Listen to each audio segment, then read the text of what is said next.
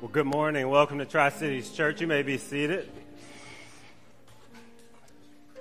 It's that time of the year when we celebrate the birth of Jesus Christ. In fact, we celebrate it all year, but we kind of focus in on it, even though it doesn't feel like it outside, right? It is Christmas time, and we're reminded that Jesus has come and that He walked among us, and that's a glorious thing. Hey, let's share in a moment of prayer. God, we give you thanks this morning that you give us this time to share in the worship of you, to be reminded of the birth of Jesus Christ and all the events that surrounded that. God, that you were doing something here on earth among us. And so, God, we do focus in on that, and we love to sing songs celebrating the fact that joy has come to the world, that hope has come to the world, that your peace has been made known in this world. And so, God, I just pray that this morning that will become even more clear to us, that Jesus is real, that he really was born, that he really lived, that he really died, and that he really lives again, and that we might have new life through Jesus Christ. It's in your Son, Jesus Christ's name we pray. Amen. Hey, well, good morning. It's a good morning to be at Tri-Cities Church. If this is your first time here, I'm Wesley. I'm one of the pastors here, and we're glad that you have chosen to join us in worship. Hey, I just want to give you guys an update. If you're new with us, you might not know this, but that we're in the process of purchasing this building. And so I just kind of want to give you an update. Part of our thing was always wanting to be kind of, I guess, open, transparent, and to fill everybody in terms of where we are in the process. As you know, lots of people have supported us financially from the outside, many of whom have never and will never come to Tri-Cities Church, probably don't live anywhere near here. And then several weeks ago, I guess it's been like a month ago now, we took up an offering here, and you all gave generously to that. Over $46,000 that we took up on that Sunday. And so we're at about $95,000 that we have taken up towards our goal of $150,000. Now, some people have asked, like, $150,000, what happens if we don't reach that goal, right? That goal isn't what we must have in order to close on the property. It's but it is what we need in order to be able to kind of in an ongoing way afford building maintenance and those kind of things. And so here's where we are. So as a church, we are working through our permit process with the city. We expect that to be wrapping up probably this month. It's supposed to wrap up on the 21st of this month, but the city council has to vote on that, and they have to have a quorum, and it's the week of Christmas. So we don't know whether a quorum will show up to vote. So if not, they'll vote on it in January. Our closing date, because of that, is pushed back into February. So we're looking to close on this building in the end of February is when we're hoping to close. We're already good to close. We only need to put 10% down, and we're able to do that. So we're headed in that direction. From the beginning of Tri-Cities Church, God has brought together just numerous people and it's just an amazing thing. For me, it's been an incredible journey. And if you've been with us from the beginning or wherever you joined this journey, it's just been incredible to see people supporting Jesus, changing the lives of people, people calling him to be Lord and Savior, and then those people supporting the work that God does and is doing through his church. The thing I've been saying is that generosity isn't hindered by geography, right? That people from a long way away are celebrating Jesus through their generosity by giving to Tri-Cities Church. That generosity, we are still recipients of that. There are people who are still supporting us that will never visit Tri-Cities Church, and we celebrate that. At the same time, as a church, we... It usually takes church plants, and a lot of times, maybe I say, Tri-Cities Church, sometimes we forget that Tri-Cities Church is a new church, right? We used to call it a baby church. Sometimes it's easy to forget that. We've been around for 3 years almost now. Next month we'll celebrate 3 years as a church, and we'll celebrate God's faithfulness and what he's done through this church, in this church, and with us in our community. So we've been around almost 3 years. Usually it takes 3 to 5 years for churches to become self-supporting. As shown by our Better Together offering, there's still people that are supporting Tri-Cities Church. And we've seen our church grow in incredible ways financially as we get as God has done incredible things here and opened up doors for us to buy this building. So I say that to say, Tri-Cities Church has this vision, and it's not just to be recipients of the generosity of others, but our vision is to be able to turn that around and be generous towards others, right? Not just individuals, but other churches.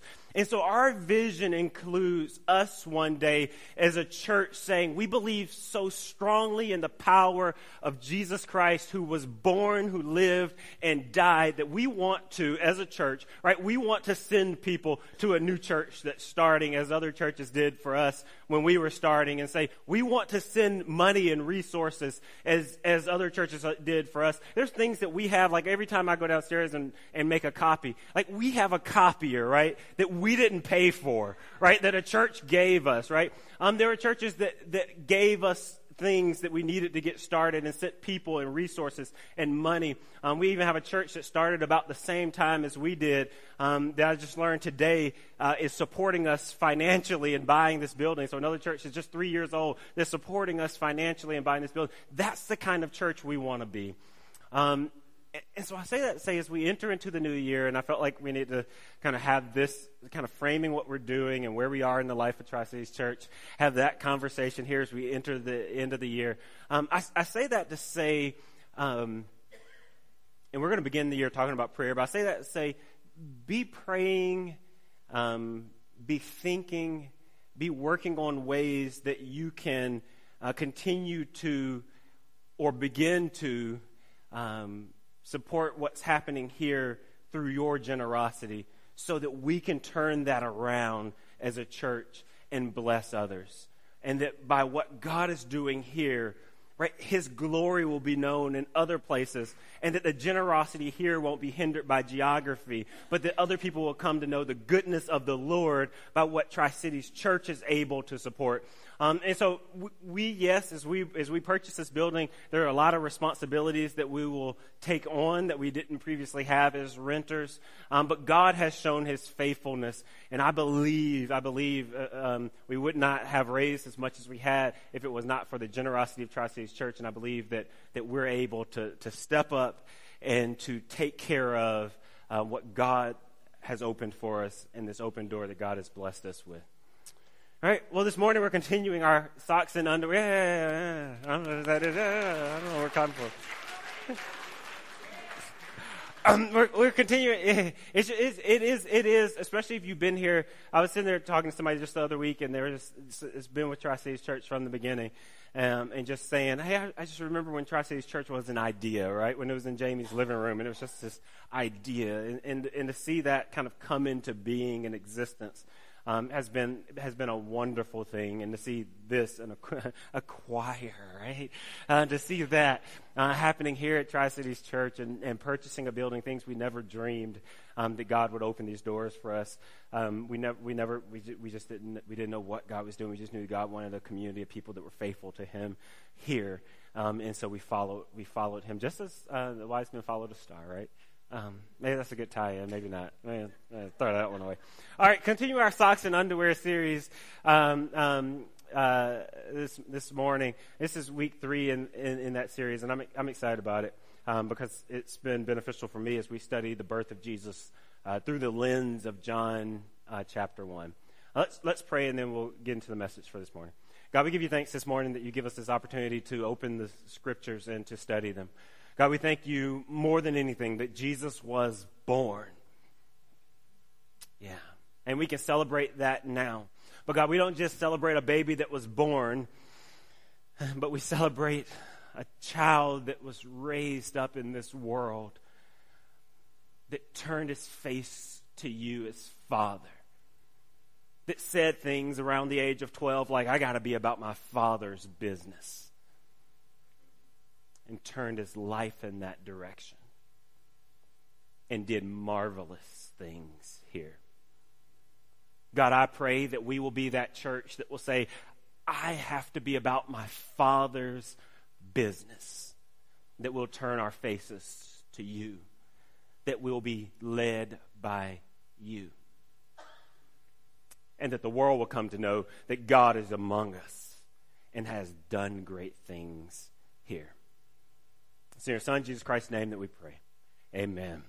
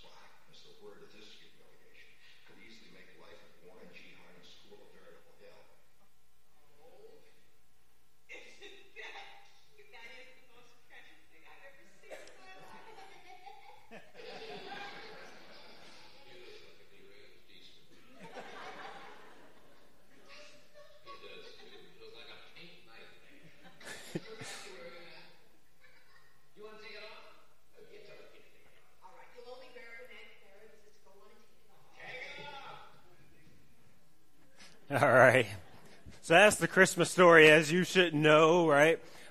Just a funny Christmas movie. But it reminds us, as we talk about socks and underwear, the gift of God, that people just weren't asking for, but everyone needed, right? It's not like that gift, right? It's not the gift that we want to reject. But what we saw last week was that God, through Jesus, was giving the gift of eternal life to the whole world. And there were some that looked at that and said, no, not me, right? I don't want that. I won't take that. Because their perceived needs, right, caused them to miss God when it mattered most, to miss what God was doing in this world when it mattered most. And so they were living in this world where they had were, just like we do, have needs for food and clothing and shelter, but also desires for freedom and autonomy and individuality and those kinds of things. And they felt like living in this ancient first century world, that some of those things were being taken from them. In fact, I kept thinking all this week about how our life is the most precious thing we have, right? It's our most valuable thing that we have.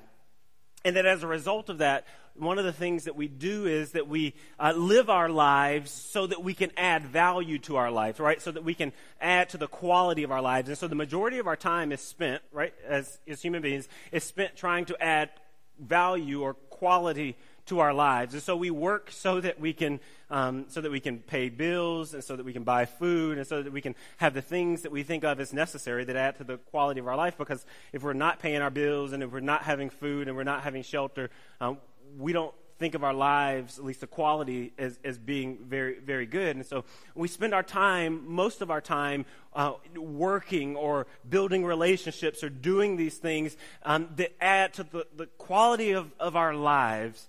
And so that's what people were doing in the first century, right? They were trying to build up this quality or value, adding value to their lives. And they were so focused on that and their strategies to do that they missed God when it mattered most, right? When God came among them, right, through Jesus Christ and said, I'm doing something here, right? I'm offering you the gift of eternal life. I keep going back to that story of the woman at the well that's told, and it's in John, I'm not sure what chapter, maybe John chapter 7-ish. Don't call me on that, or 5. The story of the woman at the 4. Kim says 4. I'm jumping all around it.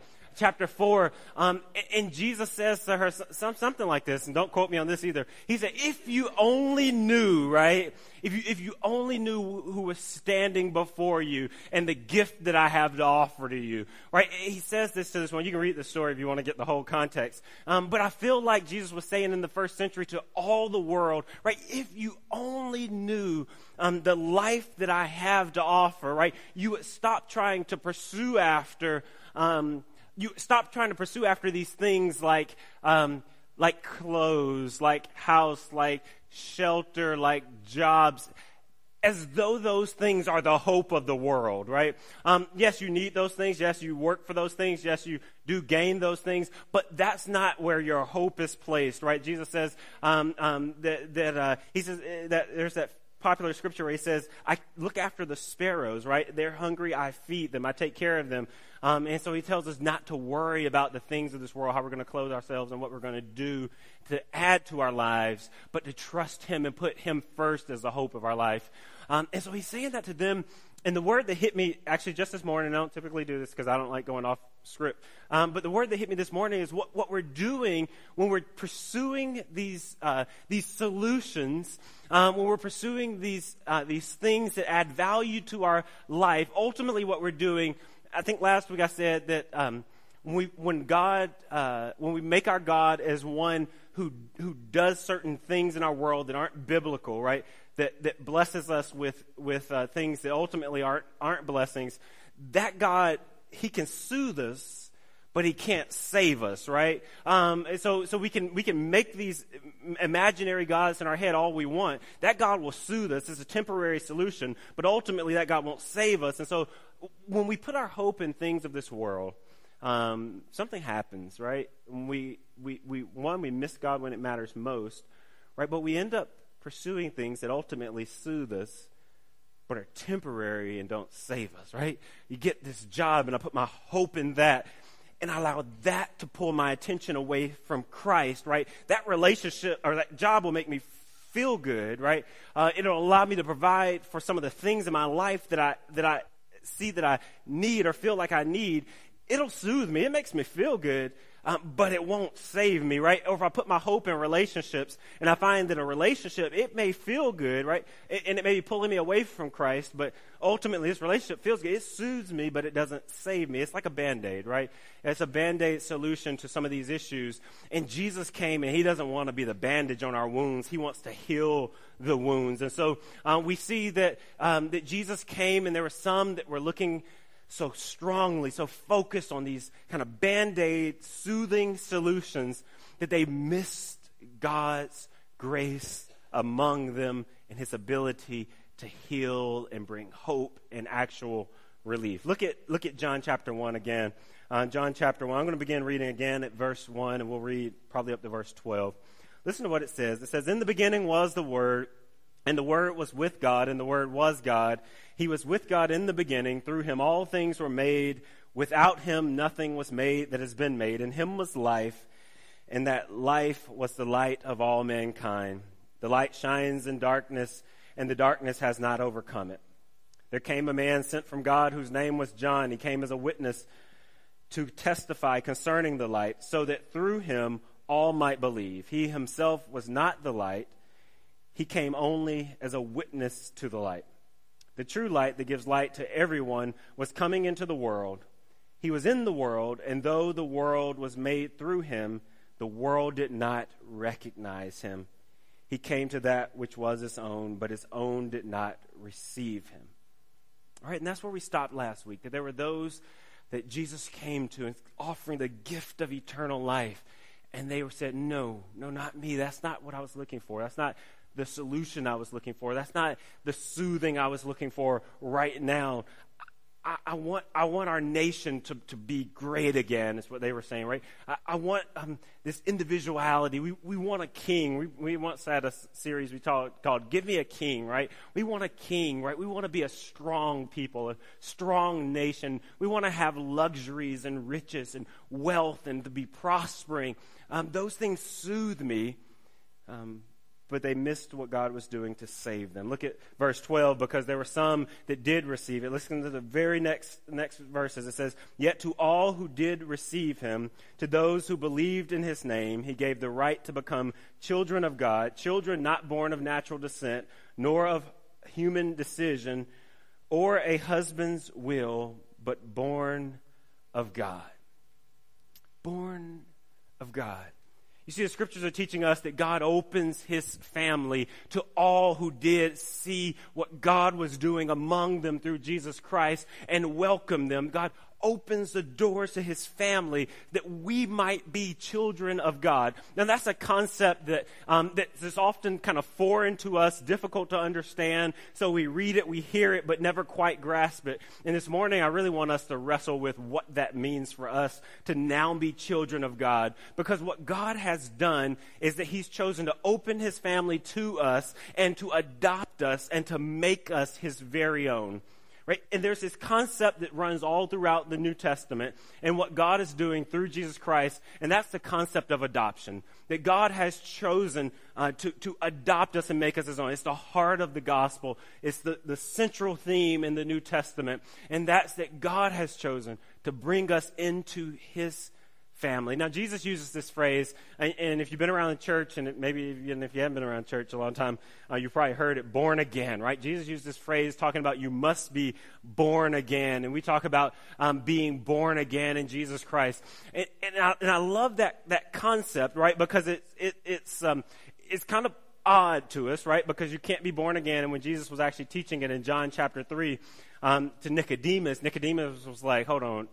He's like, hold on, brother. What are you talking about? Be born again. I'm full grown, right? And there's no way I'm being born again. But listen to how Jesus talks about this and our adoption into God's family by being born again. In John chapter 3, I'm going to begin reading in verse 1. It says, now there was a Pharisee, a man named Nicodemus, who was a member of the Jewish ruling council. He came to Jesus at night and said, Rabbi, we know that you're a teacher who has come from God, right? So Nicodemus comes to Jesus, and he's a leader, a Jewish leader, right? And he says, we know you're a teacher that comes from God, for no one could perform the signs that you're doing if God were not with him. So it's like, it's obvious that God is with you and that God is doing something in you and through you. So he's kind of curious. But doesn't want to put his reputation at stake, so he appears to Jesus at night. And Jesus replied, very truly, I tell you, no one can see the kingdom of God unless they are born again. It's the first time Jesus uses that phrase, right? No one can see the kingdom of God unless they're born again. And then he says, how can someone be born when they're old? Nicodemus asked, surely they cannot enter a second time into their mother's womb and be born. Jesus answered, very truly, I tell you, no one can enter the kingdom of God unless they are born of water and spirit. Flesh gives birth to flesh gives birth to flesh, and spirit gives birth to spirit. You should not be surprised at my sayings. You must be born again. The wind blows wherever it pleases. You hear its sound, but you cannot tell where it comes from or where it is going. So it is with everyone that's born of the Spirit. You see, the scripture is a powerful imagery because with birth, right, everyone who is born into a story, if you will, right? There's a background, there's a history that existed long before you were born on this earth. But the problem there is, and humans recognize that really from almost the beginning of time, right? They recognize that there's a problem with the stories that we're born into, right? And that's that every human story ends the same way, right? That it's a story of life, but ultimately it's a broken story because it ends in death, right? And so every human being is born into this broken story where we at some point in our lives will inevitably experience something or go through something, and the response would be, that can't be God's will for me, or that can't be God's will for this world right here, right now. Right, and so I mean, you just look at different situations, whether it's illness and disease, something like cancer. Right, we look at the prevalence of cancer in our world, and we go, "This can't be God's will for our world." Right, where is God in the midst of an increasing of cancer? Right, what is God doing? Where is God? How is He present here? Right, that can't be God's will for us in this world. And I almost feel like the scriptures are saying, "You're right. That's not God's will for this world. It can't be God's will for this world." And it's not. We look at the different tensions that our nation is facing right now, whether it's political tension, and some of us are dreading 2016 as an election year comes up because it's one of those things that divides us, right? We believe, some believe one thing and others believe another. We have different parties and different beliefs. There seems to be no middle ground, no reconciliation. It's polarizing. You feel like you can't talk about it with some people, can't talk about it with others, right? In fact, politics is one of the most polarizing things in our world, and it brings out nasty people that say nasty things and do nasty things, and it's just one of those difficult, tense times, and it makes us say, this can't be God's will for us as a people, as a nation, right? For us to be so polarized and so in disagreement with one another and separated.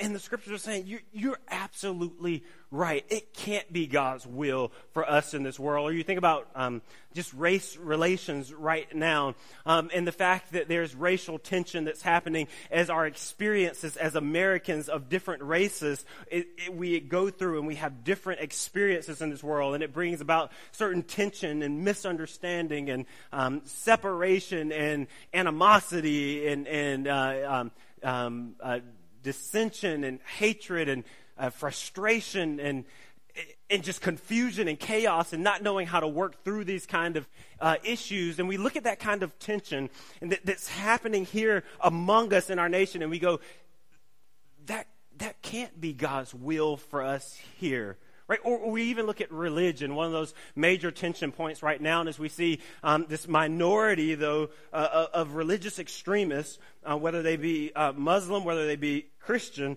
or any other religion, there are extremists, right, doing foolish, crazy things that makes a major impact in our world. And it causes lives to be lost and people to hurt. And we're looking and we're going, that can't be God's will for us in this world. Where is God? How is God here? And what Jesus was coming to show us, right, that everyone who's born in this world is born into a broken story, right? We all have a broken narrative. It's broken because, the way that it goes is not God's will in this world, right? This death and disease is not God's will in this world. It's not part of the original story written by God, right? This racial tension and division and political tension and polarization that's happening, this religious extremism that causes not just division, but ultimately leads to death, right? That's not God's will for us in this world. That's that story that's broken. And Jesus wants us to see that we were all born into this broken story, this broken narrative. And Jesus came to invite us, to welcome us into a different story, into a different narrative. And the only way we enter into that story, right, that story of hope, that story of redemption, that story of unity, that story of peace, the only way we enter into that story is through adoption into the family of God, right? That God is calling us into a new family. And so, he says, you must be born again because I'm doing something different in this family. As some of you know, my wife and I, we've been considering becoming foster parents and maybe even moving towards adoption. We said we want to be open to whatever God's will is for us in our lives at this season. And so we kind of open our lives, our home, our family to being foster parents and even to adopt if we feel that God is so leading us in that direction. And so we've been doing a lot of just kind of going through those stages, that process, a lot of paperwork and all those kind of things. And you know, you have to do like these home studies where they come out in your home and you got to make sure that your home is safe for a child and all these different things that I'm talking to parents and they're like, we didn't do any of that stuff, right? We don't have plug covers over our outlets, right? Our cabinets aren't child proof, right? Parents, get it together. My house is probably safer for your kids right now than your house is for your own kids. But we've been considering, and part of it was going through, we had this 24-hour training that we had to go and do. And it's just talking about working with the foster, it's called Impact Training, and it's working with the foster care system. And one of the things they said that struck me so strongly, they said that there are times when the situation that a child is in is so severe that a judge will order the termination of parental rights, right? so that that child's parents are no longer the legal parents of that child, and now that child can be adopted into a new family. And the thing that struck me as being so strong in language and degree of what happens is that when that child is adopted, they said that there's a new birth certificate that's issued, and that child is actually becoming a part of a new family. And as we've entered this process and we've talked about it and prayed through it, it's given the gospel such a whole new light, because the reality is we're born into this broken story, right? This story that we spend our time before Christ trying to piece together to make it all right, to soothe us, to gain these things of this world that ultimately make us feel good. But then Jesus comes along and he's like, you can soothe yourself all day, but that stuff isn't going to save you, right? I'm the only one who can save. And he's saying, say yes to me, and you'll learn. Say yes to me, and you will know that that is true. But in the first century, there were people that were so focused on these solutions, they missed God when it mattered most. And God is begging us, hey, don't miss God when it matters most. God has chosen to adopt you into his family, to make you his own, to call you, as Paul will say later in the scriptures as he fills out this ideal of adoption, he's chosen to make you his sons, right? And I kind of wrestled with that language. So when I was in seminary, one of the things, students from all different kinds of backgrounds were in seminary, and I actually grew up in a Baptist church, fairly conservative Baptist church, and then was a part of the Independent Christian Church and Restoration Movement, which is what if you don't know, our church kind of comes out of this movement of churches. It's simply known as Christian church or independent Christian churches, which is a fairly conservative tradition, but in seminary there were people from all different kinds of backgrounds. And so there were some in backgrounds and with histories and stories that wanted to reject certain language in the scriptures that was what they would call male-dominant language. So like God being Father, or like things in the scripture where it says that we're sons of God, and this kind of patriarchal language, which ultimately focuses on the men within a culture and gives no voice to or legitimacy to women who are within a culture. And that's just the time that Jesus was born in, right? Jesus wasn't given his stamp of approval in saying that men should have power over and be dominant over, and that women should be overlooked in their society.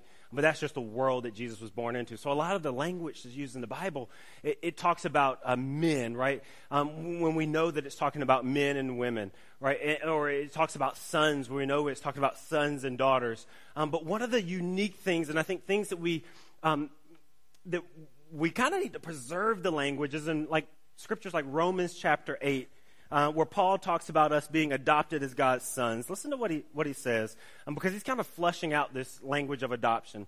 In Romans chapter 8, verse 14, listen to what he says. He says, for those who are led by the Spirit of God are children of God. The Spirit you received doesn't make you slaves so that you live in fear again. Rather, the Spirit you received brought about your adoption to sonship. And by him we cry, Abba, Father. The Spirit himself testifies with our spirit that we are God's children. Now, if we are children, then we are heirs, heirs of God, and co-heirs with Christ, if indeed we share in his sufferings, in order that we may also share in his glory. Now, one of these places where that language may seem kind of patriarchal, male-dominant, or whatever phrase you want to use, is when he talks about this spirit of adoption that by which we become sons of God, this sonship. And you're going, well, weren't there women in that church, right? Was the church gender exclusive? Was it all men? And of course it's not, and that was just the time maybe that the Bible was written in. But in this case, I would say that it's important that Paul uses this word sons here. And I think that's language even because if you're reading some Bibles, like NRSV, different versions of the Bible, they say, well, of course God was talking to men and women, and they've changed the language, and they've said God has either made us children or sons and daughters and those kinds of things. But in the original language, it calls us sons. And that language is important because in biblical times, and nothing against women, in biblical times, it was just better to be a son than to be a daughter, right? Because the inheritance of the father was passed down through the sons, right? So if you were a daughter and you were adopted into a family when your father passed, you were out of luck, right? There was nothing coming to you unless your brother chose to share it with you. And that was just the way that it was. But if you were a son of your father, right, this is the way it was in their culture, in their society, the inheritance of the father, all that he had collected, all that he gained through his hard work was passed down to you, and you were blessed by your father and the inheritance that he saved up and left for you. Now, in our society today, we're a little bit less focused than biblical society on inheritance, right? People will leave us now and leave us broke. And without a single thing. But in biblical times, they would leave you land and houses and wealth. And this idea of an inheritance was biblical and necessary and essential, right? And so when they heard this scripture, if Paul would have said he's chosen to adopt you as sons and daughters, some would have been like, I hope I'm not a daughter. which is which, right? It doesn't matter what gender you are, which is which. I don't want to be a daughter because I'm not getting a thing, right? But he's chosen to adopt you as sons, meaning all that God has is yours. And here's the powerful thing about that. Look at verse 17, because I almost missed that when I read it too. In verse 17, he says, now if we are children, then we are heirs of God and co-heirs with Christ. So all that God has saved up for Jesus Christ himself, right? All the scriptures that talk about the blessing and the wonder of what Christ has gained through the death and resurrection, right? That he's now on the right hand of God, right? That he's in glory, that he's experiencing perfection, that he has one-on-one with God, that he's in the presence of the Lord forever, right? All that Jesus gained, the scriptures are saying that shall be yours as well. That it belongs to all who are adopted into God's family. That is your inheritance. You see, this theme of adoption runs all throughout the scriptures. And it's a glorious thing. Because we can look at this world and we can say, I want that, I want that, I want that will soothe me. But ultimately it doesn't save. Ultimately, it decays, becomes outdated and worthless. And we look back and we say, I spent time pursuing this when I should have been putting my energy, my effort into pursuing Christ because he was all I needed, because he's my Father and a good one. You see, there's three things that I think we can take from this scripture that we can learn about adoption. And the first is that God is our real Father, that God is our real Father. Now, I have nothing against your father. I don't know him. I've never met him. He may have been good. He may have been bad. The way statistics are going, I hate it that it is a 50-50 chance that he was good or bad. I don't know. But no matter how good, and no matter how good your father was to you, though, no matter how bad your father was, right? God is not like your father, right? And we can't read that into the scriptures, and we can't do as some have wanted to do, and want to erase maleness and men and fatherhood and all that stuff from the scriptures. God doesn't want to erase that stuff. Rather, he wants to redeem it by inviting us into this new family through Jesus Christ, and where we learn what it looks like to be a father. And not so much where we looks like to be a father by looking at the men in our lives, but by allowing the men in our lives to point us to our real Father in heaven. The one who is, and I have a good relationship with my dad. I admire him. He's always been a provider for our family. We've known that he would be there for us if we needed him, and that he would give his life for me if the opportunity presented itself.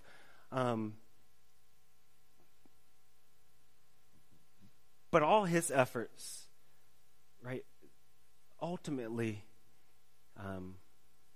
they can end in failure, right? He can try his hardest to protect me, but in so many ways, he's inadequate, right?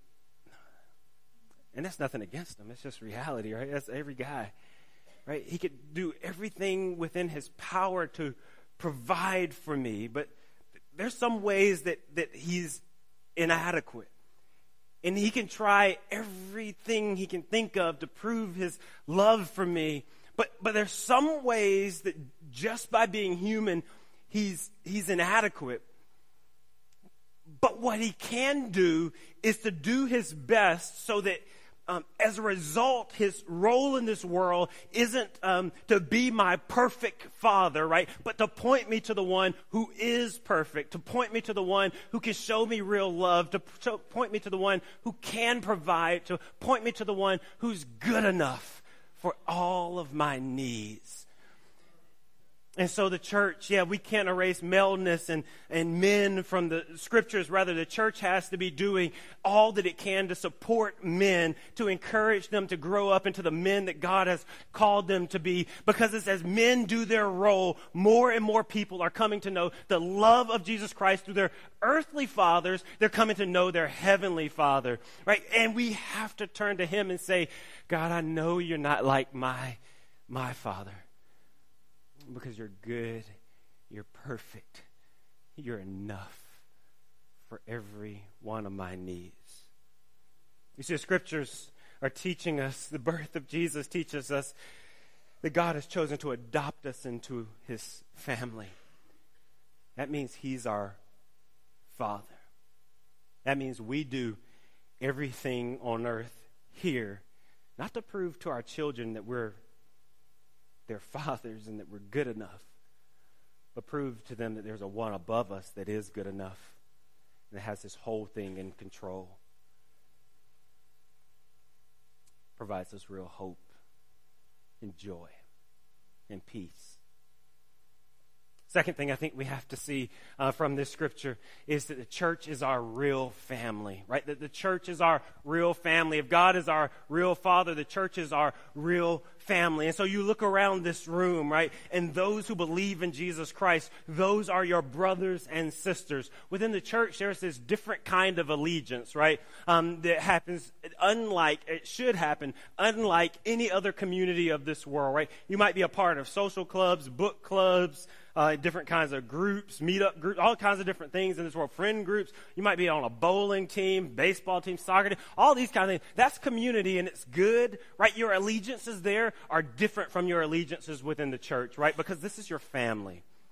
God has called us to be family. He's adopted us into his family. And as a result of that, these are our brothers and sisters when we look around this room. Look at what Jesus says in Matthew. There's this verse, and it almost seems like Jesus is being a little kind of rude, but listen to what he says, because he's teaching us this important lesson that those who believe in and follow Jesus Christ are your new family.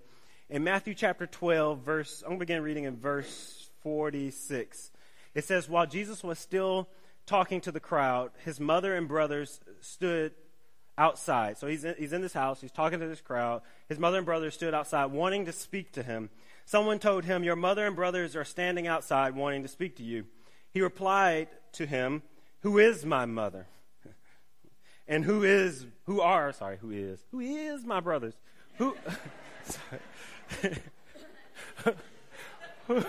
Sorry. Who are my brothers?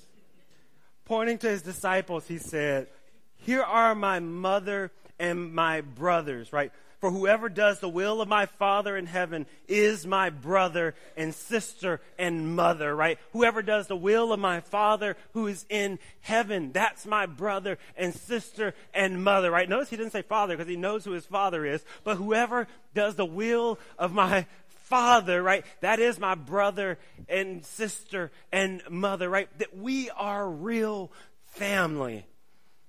That means that we have to take the relationships that happen here a lot more seriously, right? That we got to care for one another, that we have to look after each other, that we have to have allegiances here that are thicker than blood,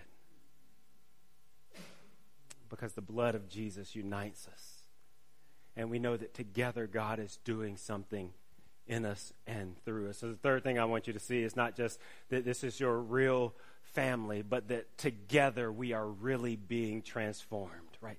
Together we are really being transformed. Don't believe the lie that's becoming so common in our society, that you can be church without being a part of the church, right? That you can sit at home. I had a guy that was kind of like a mentor to me when I was growing up. He was a good guy, right? Had a stable job and always worked his job, went to work on time, was consistent, did his job. Just a very kind of stand-up role model kind of guy. But all my life, I was always perplexed by the one thing that he didn't do that I was taught that you should do, and that was that he didn't go to church. He would always say, if someone asked him what church he went to, he said, I go to Bedside Baptist. Because he could just roll over in the bed and flip the TV on, right? And that was whatever church was on TV on Sunday morning. That was his church, right? Yeah. And that has become a lie that's being told in our society. And that's that it's okay to be a part of a family that you have nothing to do with, right? That you can watch your family on TV and that's good enough and sufficient enough for the transformation that God wants to bring about in your life. And it's not, right? You can say, well, I'm learning some stuff like, whoever, I'm not going to call any names, but whoever's on TV, right? I'm getting fed, right? I'm gaining an understanding of the word, but you're not growing in the way that God intended you to grow, and God's potential in you and through you is not being maximized as long as you're disconnected from the family. Because we are real family, and God only does transformational things as together, as a community. We are united. We are together. We are growing together. So do I want people to come to church and for this building to be full and overflowing and to see you every single Sunday, no matter what? Yes, I do, right? I'm not going to lie about it.